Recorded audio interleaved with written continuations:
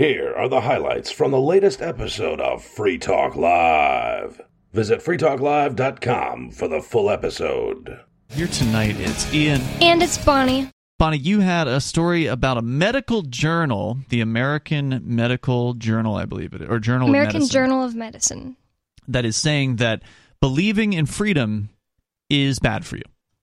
Yes. This is from independent.org, or the Independent Institute. It says, belief in freedom is bad for you. So is distrust of government, according to a study in the American Journal of Medicine.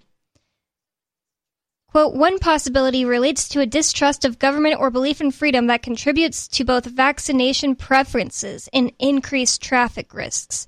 So, it's kind of a weird way to just start off the article, but they're saying in the study from the American Journal of Medicine, that's a quote from it, and they're saying that they tested 11,270,763 individuals. 16% had not received a COVID vaccine, and 84% had received a COVID vaccine. The cohort accounted for the cohort of scientists. No, that would be the cohort of the people they included in the study. Oh, the cohort accounted for, okay, so the people who had not, 6,682 traffic crashes. Unvaccinated, what's the cohort? The cohort would, I believe, be the 11 million people. So all of them accounted for 6,682 traffic crashes. Unvaccinated individuals accounted for 1,682 traffic crashes, which is 25%, equal to a 72% increased relative risk compared with those vaccinated. Why in the world would they even consider looking at whether or not somebody was vaccinated in regards to a traffic crash? They're trying to say that because those people who didn't get vaccinated likely don't trust the government, that means that they are more risky when driving. It says, quote, these data suggest that COVID vaccine hesitancy is associated with significant increased risks of traffic crash. The authors contend that does not betoken a strong case. I don't know. This article is kind of crappy.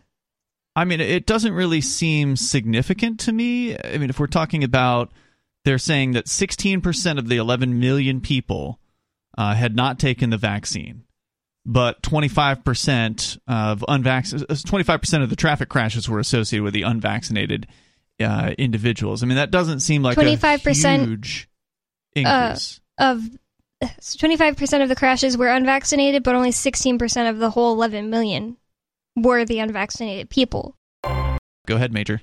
Well, in order to compile statistics, you got to deal on data that's at least a year or two old, right?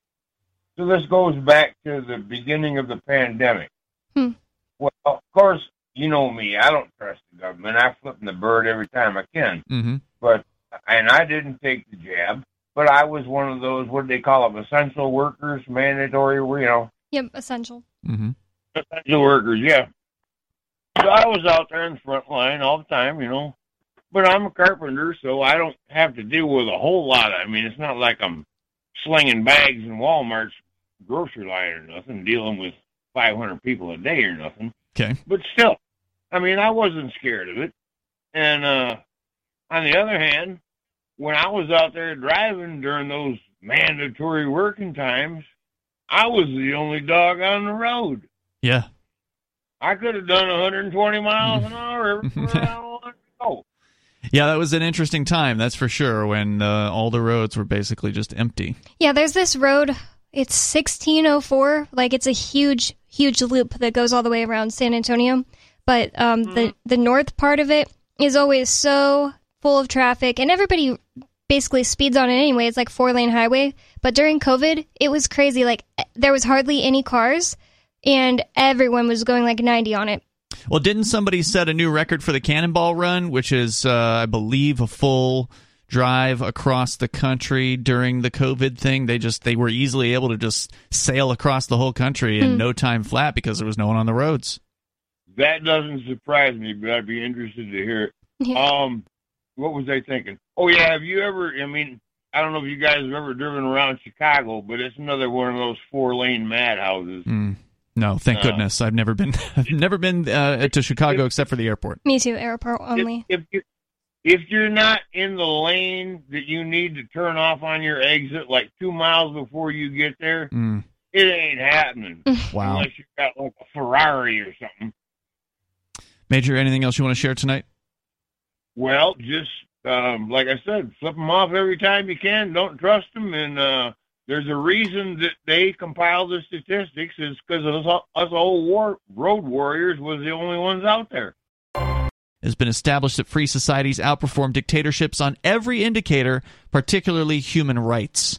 Belief in freedom is about a lot more than how it might factor into increased risk of a traffic crash. In fact, what we've seen over the years is there's actually studies that have been done that have shown, I believe there was one in Denmark, I don't know, 2 decades ago or something like that. It's been a while. Maybe they've redone it since then. But they found that when they actually took away all of the traffic control devices, and by traffic control, I mean like stoplights, signs on the side of the road telling you things, maybe as you're going around a curve, you know how they have those barriers on the sides of the road to stop you from like flying off the curb, supposedly, or the curve. Dang, those seem pretty necessary. Well, they took them away, and what they found was that when those things aren't there, people drove better. They didn't drive more crazy because the signs and the barriers and the lights weren't there. They actually drove more cautiously because they didn't know where the road ended or whatever, right? Like they didn't have that sense of safety. Like, oh well, I can take this curve at 50 miles an hour instead of 35 miles an hour because there's a barrier there. So, I don't know. I don't think people think like that about those tiny little barriers. Well, it wasn't. The idea wasn't that it was a conscious thought. It was that it was a subconscious sort of awareness that because the barriers are present, people are more likely to drive faster. They're more likely to take risks that they otherwise wouldn't take. I don't know. I just think in a non-government world, we would still have light up things that let you know that you're coming up on a curve. You might. I mean, I don't know. It's hard to say what the market would come up with. So evil about that, like. I'm not saying it's evil. I mean, like you drive with your subconscious, basically. Like, if you've ever been like, dang, I wasn't looking at the road for the last 10 minutes. How did that happen? It's because your subconscious was literally driving your car. And I don't see anything wrong with helpful subconscious cues on the roads. For one thing, when I didn't have bright headlights, there'd be plenty of times driving in New Hampshire where it's all 1-lane highways, which are 10 times more dangerous than 4-lane highways. And it's a bunch of like swerves because it's not really like mountains where we are, but it's like really hilly. It's a bunch of sudden curves where I was just like, oh my God. Like I didn't know we were about to curve so suddenly. And luckily that thing like lit up with my headlights. You know what I mean? Yeah, no, I get what you're saying. I'm not saying that these things are per se bad. I was bringing it up as an example of how it is that more freedom does not mean necessarily more risk-taking. In fact, the opposite is true. If there's more, at least according to this study that they did, if there's more freedom on the roads, meaning less things telling you what to do, whether consciously or subconsciously, people would behave with less risk-taking. With fewer signs and things like that. Again, if it's a free market, I think you would see road owners wanting to make sure people were safer on their roads. They don't want to have to deal with traffic accidents. They don't want to have to deal with, cleaning up a mess or dead bodies or whatever. They certainly don't want the word getting out that their roads are dangerous and have somebody take alternative paths. So I think that you probably still would see many of the same safety measures. But that said, I mean, you certainly would agree that some safety measures are overdone, right? Like a lot of the stoplights here that just make no sense whatsoever. Yeah. They're like, ultra safety. They could at the least just be stop signs.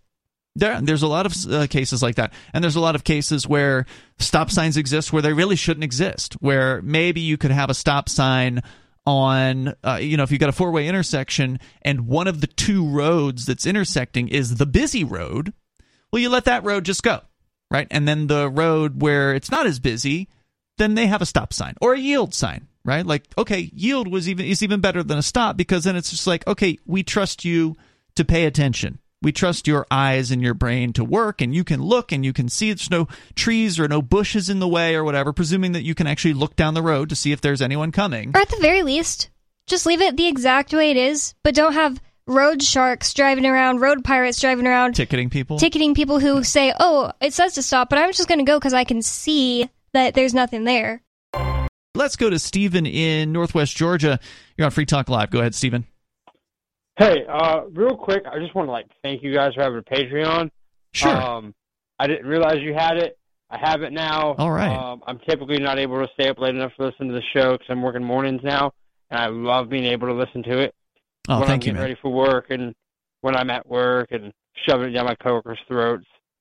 Appreciate it. Give them a healthy dose of freedom. But can we just stop and take a moment and just realize that 90% of what the government, and not even the U.S. government or the Georgia government or the New Hampshire government, but governments, right? All of them. So 90% of what's come out of their mouth in the last, 3 years or 300 years or 3,000 years or whatever is, here's why you should be afraid. You should all panic. And when you panic, you should trust me because I am divine. Can we just stop and realize that all of this is to make you scared? And I'm sorry, different part of the world, hopefully you don't have to kick me off for saying this, but I was raised, if somebody bullies you, the second they lay hands, you lay hands back, right? And I'm not advocating fighting, well, I need to be careful. I'm not saying we should pick a fight with the government. Okay, but good. I am saying, because it won't work very well. Well, I am saying, I'm the type of person that if a bully's hey, you should wear blue tomorrow, I'm wearing red and green and purple, we, just make their lives harder and also just be happy, right? Don't live your entire life afraid. If I did everything the government told me to do in my lifetime, I would probably be wearing a gas mask, which is going to be illegal soon. I would probably be hiding under a rock. And if anyone spoke any language besides English, I would cry because I was terrified that they were going to blow something up or attack me with a box cutter. Yeah, I mean, you're absolutely right, Stephen, that the government lives off of people's fear. That is what is so important, that they make people afraid, because if people aren't afraid, then they can't as easily be told what to do. And so that's why the government always has to have some sort of enemy of the moment. So for the last, roughly since 2001, the enemy has been so-called terrorists. That's been the fear that they've been spreading. And then, of course, in COVID times, they started spreading the fear about COVID. And your neighbors who aren't doing enough to protect you. What do you mean by that? My mask protects you, and right. my vaccine protects you. Right, so your neighbor is now the threat. Yep. Your neighbor is now the person to be afraid of. And they've always got to have that. They've always got to have the enemy, the other, whether it be the Russians or your neighbors or the terrorists or whatever. You fill in the blank. Over whatever given time period, there's always some sort of thing that the government wants you to be afraid of, so you will give them your power. You will transfer your own authority over to these strangers, these psychopaths in D.C. or, like you said, at the state government level as well, and give them total control over your life. Government has what might be termed legitimacy in the minds of people. Most people don't see them as bullies, even though we know that that's what they are. We know that they are picking on people. We know that they go after peaceful people and they threaten them and they extort them and they lie to them and they use the money that they steal from you to do more extortion and more threatening and murdering people around the world and torture, imprisoning peaceful people. So we know what they do, but unfortunately we're not in a place where most people do. And so most people believe the government's legitimate. They believe all of the propaganda that they've been sold. If we didn't have them, warlords would take over. And That's they would what we have. imprison and torture and, abuse people all over the world. That's exactly what they are doing, of course. But they still don't see it, right? And so if you're violent in regards to the state threatening you, there's multiple reasons why that's a bad plan. One is people won't see what you're doing as a good thing. They will see it as you're a violent, crazy person and you need to be stopped. And then they will actually want the government to have more oppression on their side. They will want to have more laws passed to protect them from so-called domestic terrorists or whatever. They will cheer having more government in their lives to protect them from these crazy violent people, right? So that's one reason. There's also this sort of fundamental belief that I have that violence just doesn't solve problems. That generally, there's nothing wrong with violence in defense of yourself or others. I'm not a total pacifist in that way. So I think that it can stop an attack in the moment, but I think generally the use of violence, especially against the government, is actually going to make matters worse because it encourages them to become more violent. You are ultimately becoming the thing that you hate by being like them because violence is their tool. That is the thing that they know how to use. That's what they're prepared for. And all the stuff you're saying is just a really practical way of saying, like, what a lot of spiritual people have discovered as there's, a energy force all around us. And when you're contributing to the dark side of it, it doesn't matter. It doesn't really matter what your meanings are behind it. If you're killing someone, you're killing someone. If there are people who feed off this dark energy, you're just feeding them. And it's a lot harder and a lot more courageous to find a way to do everything that you do with love and not let them give you their mind. Richie, our Sunday night show host, he got one of those overnight parking tickets where in the wintertime in New Hampshire, if you are parked on the street in Manchester, the big quote-unquote big city here, if you're on one side of the street on like odd nights and then the other side of the street on even nights or something like that. I don't live in Manchester, so I don't know the exact rules, but it's something like that. You can be on the street. You just have to be on the correct side of the street or you will get a ticket. And so he was on the wrong side of the street because his landlord had threatened him over parking in that spot. So he moved because of his landlord, apparently. And then he got a ticket from the city. Is he going to defend himself? Yeah, he's going to try to take it to court. He's gone into the city hall and he's asked for his court date. And like the city hall people didn't even know what to do. Yeah, I bet no one has ever done that. Right. And that's part of the problem is that not enough people are doing non-cooperation. So that's not civil disobedience. He didn't park there on purpose. He didn't announce in advance publicly that he was going to park on the wrong side of the street overnight as a protest against the snowplows. He's not against snowplows. He's not against clearing the street of snow. It's just that in this particular case, there was no snow. There was no, ice or anything like that. It was one of those nights where cops are writing tickets to people just because it's revenue, and they know that most people are just going to pay it and not put up any type of a fight, like take the town or city's resources by going to trial. Exactly, make them actually work for once. Yeah, and so these are little ways that the average person could make a difference. And the way that makes a difference is if you're more than just one person, if you are in a place where more than one person is doing things like this, then you become a pain in the butt for the county prosecutor or the city prosecutor or whatever. And it's like, do we really want to spend an hour in court trying to convict somebody so we can get a $50 parking ticket? Yeah, they might just throw it out because they don't want to do that. Good chance of it. Which We've seen that happen. Wouldn't even be like the best outcome. I think the best outcome is I really hope they give him a trial because I've heard some of his stories about when he's defended himself, I think in Hawaii before we met him, and it's going to be really entertaining. I agree with that, and that's what I told him. I said I want to know like what's going on with this case. I want to know when the court dates are. And not just entertaining, but it can be put on the internet and show other people, look, this can be done. And that's right. That's part of it. I think you make a good point there, Bonnie, because like surprisingly, as boring as I consider these court videos that I've done to be, I think court's boring. Right? Like it's not that interesting to watch it to me. Not if Footloose is Well, defending Footloose himself. is a little different. He's pretty wild and fun to watch. He gets loud, yells at judges, and gets away with it. So it's fun to watch that. But generally, like, I don't consider a court video to be a particularly motivational video. It's just like, this is what happened. Here it is for anybody that does want to see. And as it turns out, a lot of people do want to see these court videos. Some of the most popular videos on the Free Keene channel on YouTube, and I can't say on Odyssey because Odyssey it hasn't been around as long and it doesn't have as many viewers.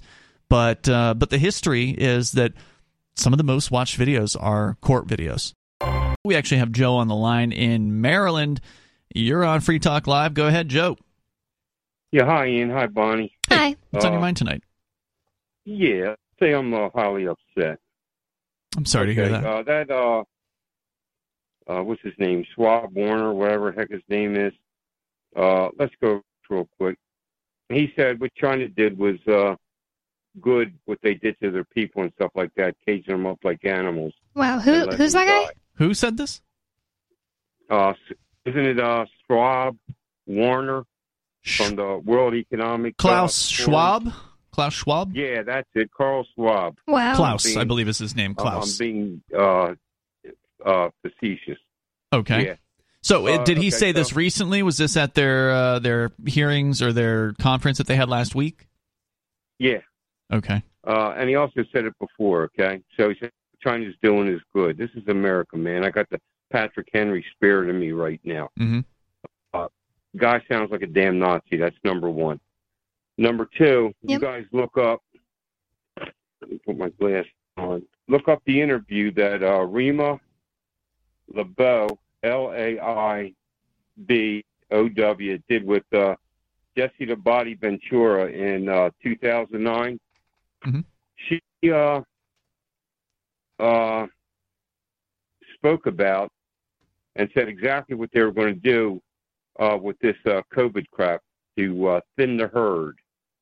Yeah, I've actually seen that. I remember that was making the rounds during COVID a couple of years ago. Yeah. Lady kind of predicting that there would be some sort of mass fatality or infection event, if I recall correctly. I mean, she wasn't right about everything she said, but 2009 when she did that. Yeah, she wasn't right about everything that she predicted, but I mean, it was still pretty interesting interview. Yeah, and also now they say you should kill your pets because they breathe. You should kill your pet. I'm going to tell you exactly because what why? They said. Kill your pets because they breathe. They put carbon in the air. They said either starve them, no starve way. them to death or kill them. Come on, they said, yeah, this is. They did. I got. If I knew how to send it to you, I have this about it. Who said it? They said to kill your pets, and they had this one actress who said, "Oh, we should just eat our pets." No. This is where I go campaigning against everybody. They all ought to be all thrown out. All right. I do want to see this one because obviously, the so-called fact checkers are saying this one isn't true. Of course, they're always going to say those things. So it makes me wonder what I saw the video. Actually said. Okay. Yeah, but who was in the video? They said to kill your pets, let them starve to death. I think he's saying it was the World Economic Forum. One actor said you should eat the pets. The thing is that's frustrating about the sort of anti-World Economic Forum side is they do tell lies. There are misinformation sort of stories that are being put out there. And I'll give one example that I came across the other day, and I wish I had the actual link to it. I didn't bookmark it, but it was like, I can't believe he said this, was what one of the the posts that was made on social media about this, and it was like a clip from the World Economic Forum where they were interviewing Albert Bourla, who is the head of Pfizer. And remember, we played not really an interview, but we played a sort of an ambush interview of him with the folks from Rebel News. And he just wouldn't answer any questions. Yeah, he wasn't answering questions. He did sort of try to blow him off a couple of times. He did answer like, go away or that kind of thing. But he didn't actually give them any sort of meaningful answers to his questions. But they, of course, he was at the World Economic Forum. They put him up on a stage. He was being interviewed. And there was a clip where it made it sound like Bourla was saying that they are trying to kill off 50% of the world's population. But what actually the real clip, and thankfully Twitter has this community notes thing where somebody who makes a claim can actually be countered. Add context, Yeah, it can be countered.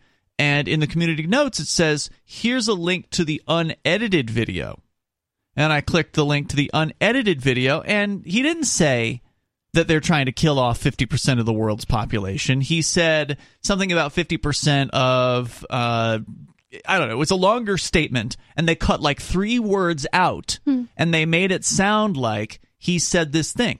And, you know, I know about editing video. I didn't catch it. Wow. It was so well edited.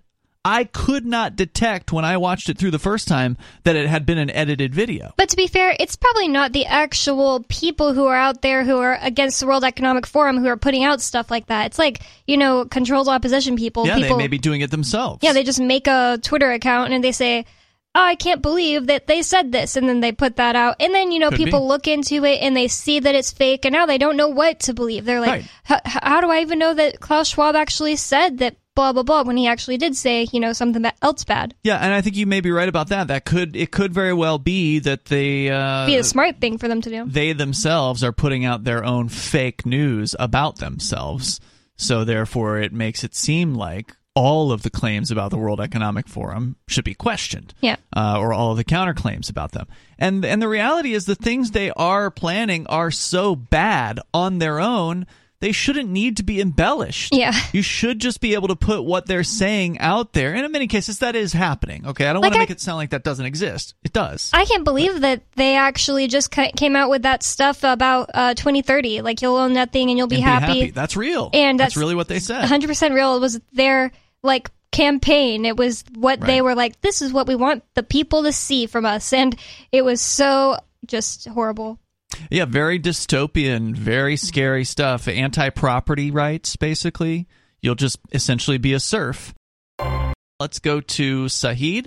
Sahid, you're on Free Talk Live. Go ahead. Yeah, this is a great conversation you guys are having. So I'm also pretty hopeful. After COVID happened, I noticed a lot of people kind of like woke up to like this anti-life kind of like spirit.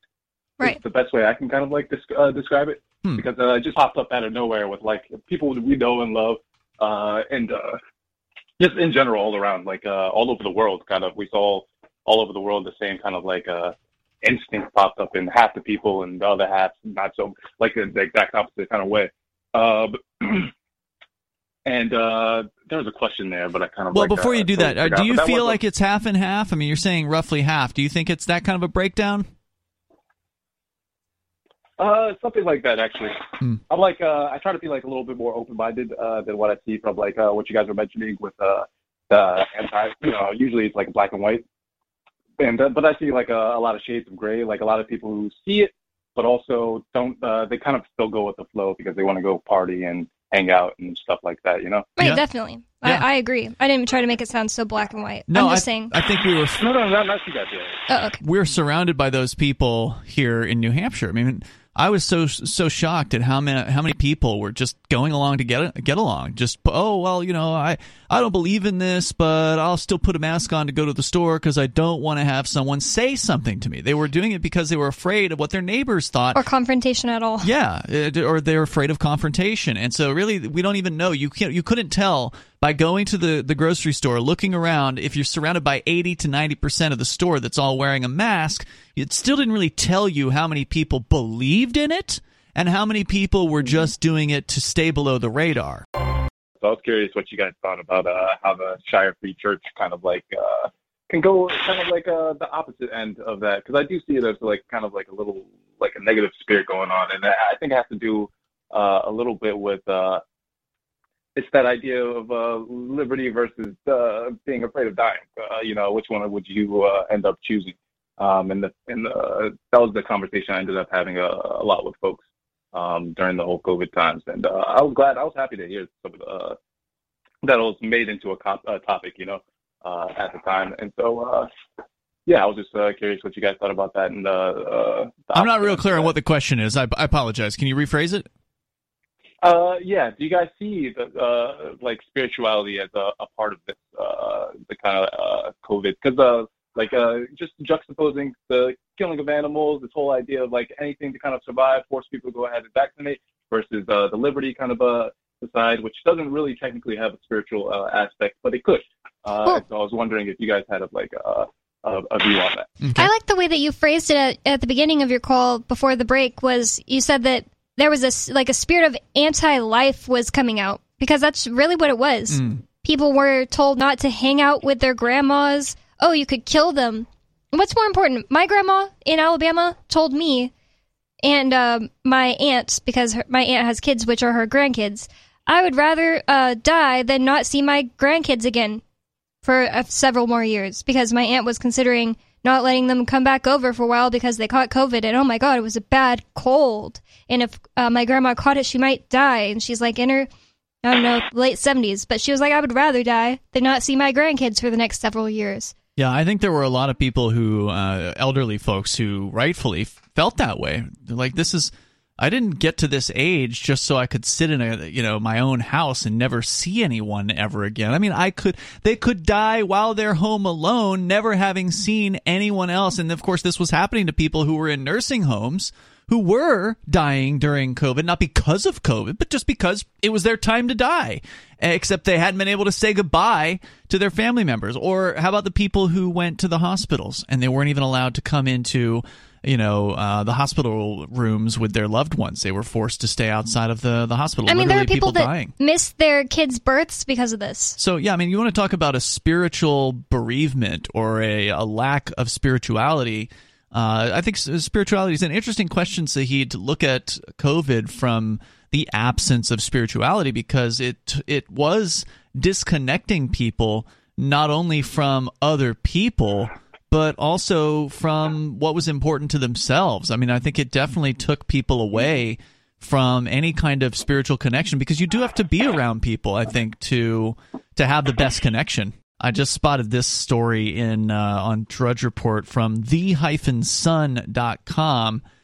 They say that antidepressants strip away joy for some users. According to researchers, up to 3 in 5 taking antidepressants experience the problem caused by the drugs numbing the part of the brain which allows people to feel rewarded. Researchers split 66 people into groups, which is not a large sample size, with half receiving the antidepressant called escitalopram and the other half getting a placebo. They were set a test with 2 options, one with plenty of rewards, the other with few.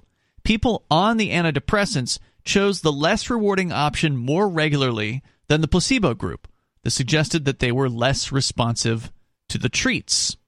Professor Barbara Sahekian of the University of Cambridge said the blunting was an unfortunate side effect. She says they take away some emotional pain, but unfortunately, they also take away some enjoyment.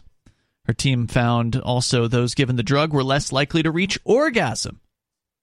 They say about 8.3 million people took antidepressants in England last year. I believe it's 1 out of 6 or something like that. There's a large number people. I don't have the statistics in front of me, and this was written for the UK, so I don't know I don't know how many people are in England. I definitely think more than 50% of the population's on antidepressants.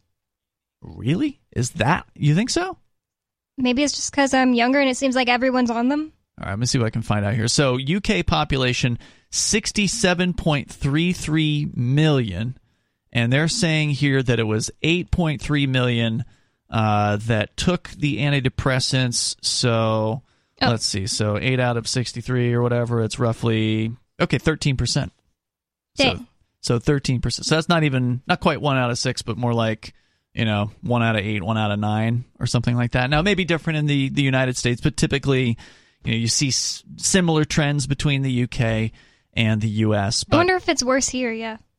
That's what I say. It may very well be. But, Bonnie, you were saying at the beginning of the show that this doesn't surprise you at all, because you've had people who you've known on antidepressants who've said things like this. Yeah, I thought this was just common sense. In fact, I would have thought it would be like a side effect on the bottle, like warning you, if you take this, you're going to feel emotions a lot less. It's like everyone I've ever known who's taken antidepressants says, like, yeah, I need it because I have a chemical imbalance. I just can't, I'm just depressed all the time. And there's no way I, like, exercising or anything like that would help me get over that. I have to take a pill. And unfortunately, that means that I just don't feel anything as much. Like, everything is blunted. That's like, that's the numb. word. Numb. Mm-hmm. It's a common word. Disturbing. And according to the Centers for Disease Control in a brief released September of 2020, so this doesn't factor in any changes that might have happened during COVID, during 2015 through 2018, 13.2% of adults over 18 had used antidepressant medications in the past 30 days. 13.2%. I just don't believe those numbers. And I think it's important to bring up in any kind of discussion about mental illness and purported medical solutions to it is this idea of the placebo effect. Because the fact is, they've done studies on this that show that if you give somebody like a red pill that has sugar in it, so placebo, and you tell them that it's going to solve their depression, then in a lot of cases it solves their depression. So what does that tell you? Well, to me, what that tells me is that depression is in your head. In your mind. Yeah, it is something that you can correct. And it is not a chemical imbalance, which is what they all love to say. And I think the most disgusting part about the industry that profits over or off of people getting on these drugs is the fact that if a doctor in a coat tells somebody who's, weak enough mentally, you have depression. Right. You need this. That's what they'll believe, and that's what their body will respond to. Mm-hmm. Yep. That's what your brain is the captain, and your cells just go, yep, okay, that's what we're going to do. Mm-hmm. And if you believe you need this pill or else you can't be happy, and there's nothing else that can help you, then that's just what you're going to believe. And I think it's disgusting that doctors don't discuss diet, exercise, maybe all your friends really suck and you need to make new friends. Maybe you need to go out and make a new hobby. Maybe you should get a dog, anything like that, before just giving people pills. A pill. Yeah, that's a great point. And it really touches on the power of belief. And doctors aren't going to tell you about that either, no. Most of them. And that's why you probably should find a doctor that would be willing to. But that is what is being expressed in these studies about the placebo effect. It's the power of belief. Every time, not just in the case of depression or whatever, but in the case of all studies about placebos, because it's what the person believes is true that becomes true for them in that case, meaning that they think they're taking a powerful medicine, and so their body responds as though they're taking a powerful medicine. And then there's also, the medicine is one way to do it, but there's also people that just get told like hypnotized and things like that. Mm-hmm. Like, I'm going to hypnotize you and then you're going to be better. Go ahead, Sarah. Year 2022, last year, we killed, I think, 476 people in auto-related on our roads. Why are you killing those people? Sarah, I can't believe you. Well, I'm not, our state as a whole, that's all the people that got killed with auto-related, no, it was 467. I got it, numbers reversed. Okay. That seems low, honestly. I don't know. Yeah, but that's just everybody crossing the street, speeding and wrecking, just everybody drink. I don't know for drunk driving, but that's pretty high. That was higher than like 3 years ago. Okay. So that's why I'm an advocate. So what you're saying, hold on, what you're saying is, Sarah, all of your advocacy has failed because people are getting into more traffic accidents. There are more traffic fatalities now than there were in previous years? So I think it was actually less than last year, but 3 years ago it was a lot lower back then. Well, I'm just saying that my efforts are going to pay off because we will be putting speeding cameras on state highways, U.S. highways, and city highways. We just started to put the cameras back up. The cameras are just going to catch people speeding after the fact. It's not like the cameras are going to stop anyone from hitting anyone. Well, the thing is that it's a change of behavior. If you start getting a ticket, the next time you won't speed anymore. It's a preventative. Do you think we should also have cameras in people's homes? Because there's a lot of domestic abuse that goes on. It's a preventative. Right. Well, I mean, that's a personal space, but, I mean, on the freeway, everybody's clothed. They're not naked in their pajamas and underwears. I mean, you could do that at home. I don't think it's appropriate. Okay, so what you're saying is it's okay for abusers to be abusing people in their homes? No, the speeding causes accidents on federal highways, and they speed even more there, and technically we're not allowed. But how are we going to catch the abusers? I mean, don't you care about people being beaten by their partners? Right, but it's a personal. I mean, it's a private place where people could be naked if they wanted to. I mean, I'm against putting cameras in bathrooms and dressing rooms and hotel rooms. Okay. Because I mean, you could be running around naked or underwear or something that. You're entitled to do that. But as a public road, right. So just because someone can be naked means that Sarah thinks that they should be able to be beaten by their husband or their wife. Well, I mean, you know what? But the speeding, they should be allowed to put speeding cameras on the highways, I-25, I-40. We're not allowed to. But they speed at 90 to 100 miles per hour, and when they wreck, they got 10-car piles up. And I have no idea why we're not allowed to put cameras on the federal highways. I just think that people should have the same expectation of privacy.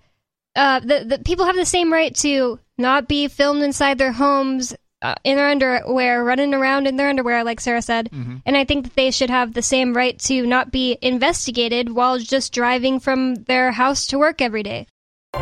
Bonnie, you had a story tonight that you wanted to share with our listeners about sleepovers, meaning that parents these days, apparently, and I'm guessing the parents would be millennials in this case, because millennials are getting old enough to be, they're definitely old enough to be parents. Yeah.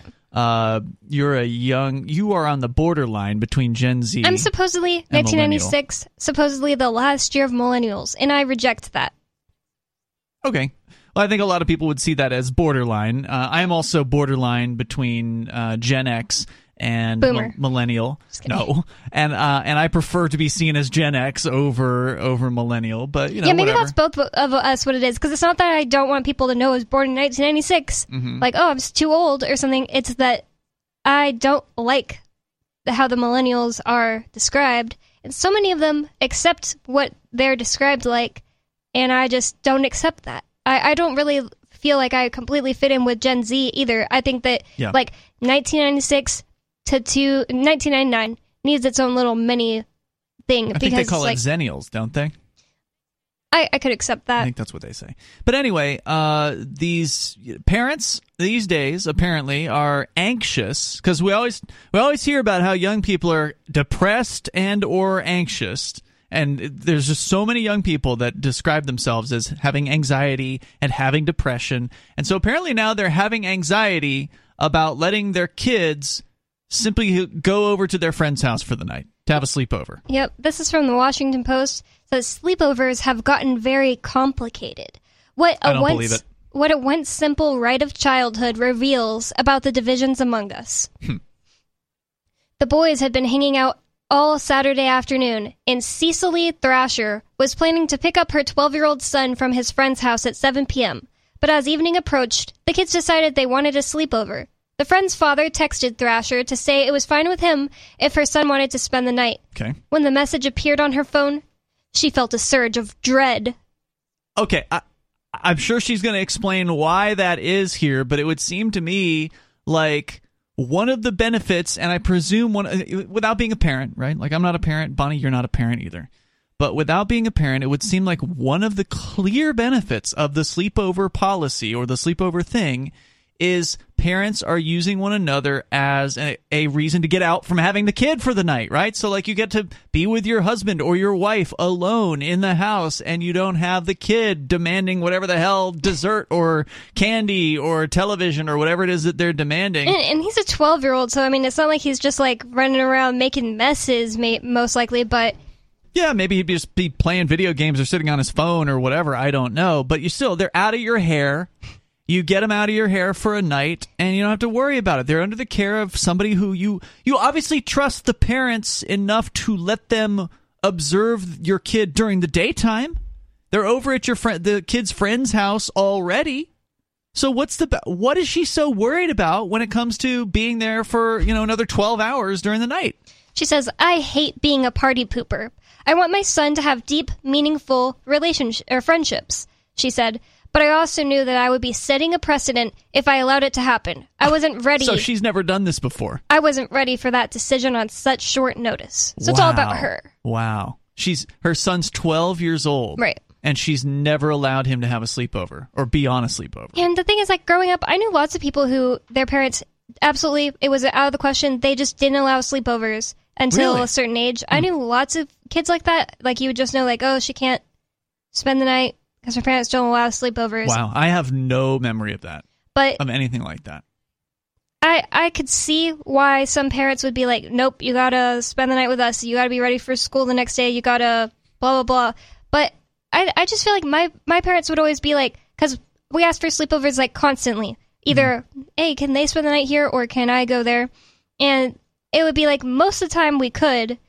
If it was a school night, probably couldn't at all. I don't think we would even ask on a school night. It says she listened to child psychologists on TikTok, scrolled through blog posts, and searched newspaper articles. Talk about overthinking this thing. She politely declined the sleepover invitation and kept scouring the internet. Mostly, she says, I was just trying to find a way to feel good about my decision. Oh, okay. So she had already made the decision, then she wanted to get reinforced by other people on the internet who also don't believe in sleepovers. Meanwhile, her 12-year-old son is probably embarrassed as hell that his mom is so lame, and she won't even let him hang out with his friends overnight. Yep. It says, a sense of clarity proved elusive, but she did find that she has plenty of company in feeling unsure about sleepovers. Among parents who are skeptical of this particular right of childhood, one question, can I spend the night, unleashes a slew of others. How well do we know the other parents? Are there guns in the house? What about alcohol or drugs? What is the risk of COVID exposure? Are there older siblings around? Will the kids be watching YouTube or TikTok all night? What do they do during the daytime? I mean, kids are constantly on their phones. And another solution to this that is better than going on the internet is going to meet the parents. If they're just going to be sitting there hanging out with your kids all day, they probably wouldn't mind you coming over and talking for an hour. How is it that... okay, so, again, not that I know a whole lot about parenting. I don't, but I was a kid at one time. My parents met the parents. My parents met my friends' parents. I don't think they would want me to go hang out at somebody's house without knowing who the parents were. So, does she not know who this father is who had said he was fine with the kids spending the night? Does she have no idea where her son is spending his afternoon? And again, if she's concerned about what they're going to watch or what they're going to get into, can they not get to the family's guns during the middle of the day as well? Why is being there at nighttime so much more dangerous than during the day? I don't know. She has more questions. She says, is it a girls-only or boys-only gathering? And what about kids who don't adhere to binary concepts of gender or sexuality? I never even considered that. Do those kids get the same, get to hang out with their parents as much? Are there really that many kids like that at all? These days, yeah, apparently there's way more people in Gen Z, and 12 is probably Generation A or whatever they're calling the next one. There's the whatever's after Gen Z. Generation Alpha, I think is what they're calling it. But the Gen Z kids are 1 out of 4 or 1 out of 6, somewhere in that range, are identifying as some variant of LGBTQ. So it is definitely more common. But again, wouldn't that be for the host parent to be deciding on? If Johnny's friend Susie was born a boy, then do you want Susie to come over to the house? That's up to the dad. I feel like I was having sleepovers pretty young. Yeah, I don't think you need a sleepover to, be a well-adjusted person necessarily. But I do feel but it helps, I think. The kids that you had that kind of a relationship with became your best friends. You could have friends at school, but you're not going to be as good friends with them as the ones that actually your parents know each other and you're allowed to hang out outside of school. And that's a fact. It's definitely a more spend all night talking bonding experience for those people. Some of my favorite memories in my life are just staying up talking about silly things with my friends my age. Like, some of those people are still my friends to this day. I think it's sad. I mean, it really is a statement here, the fact that these parents aren't allowing their kids to go over and have a sleepover. Just worrying about something bad happening when most likely all they're going to do is be like, do you believe in ghosts? Yeah, my cousin said he saw a ghost. And that's what they're going to be up doing, you know? Or whatever, playing video games but the fact that they're together, I think, is what should be encouraged here. Is like, the kids these days are so disconnected from society. They're disconnected from each other. I mean, we've seen the studies that show that teenagers these days are not going out and hanging out in person anymore like they used to, like they did in the 80s or the 90s, or maybe even the aughts. They're not. They're staying home. They're staying on their devices, and they're staying separated. And it's so weird coming from the general public when all of those type of people always say, oh, I couldn't homeschool because I want my kids to be socialized. But then they won't let them go over to their friend's house. Yeah. All right, so what else is in this story that you wanted to share? It says millions of parents post under the viral hashtag no sleepovers. They flock to parenting influencers and psychiatrists on TikTok who expound on various sleepover risks. Like what?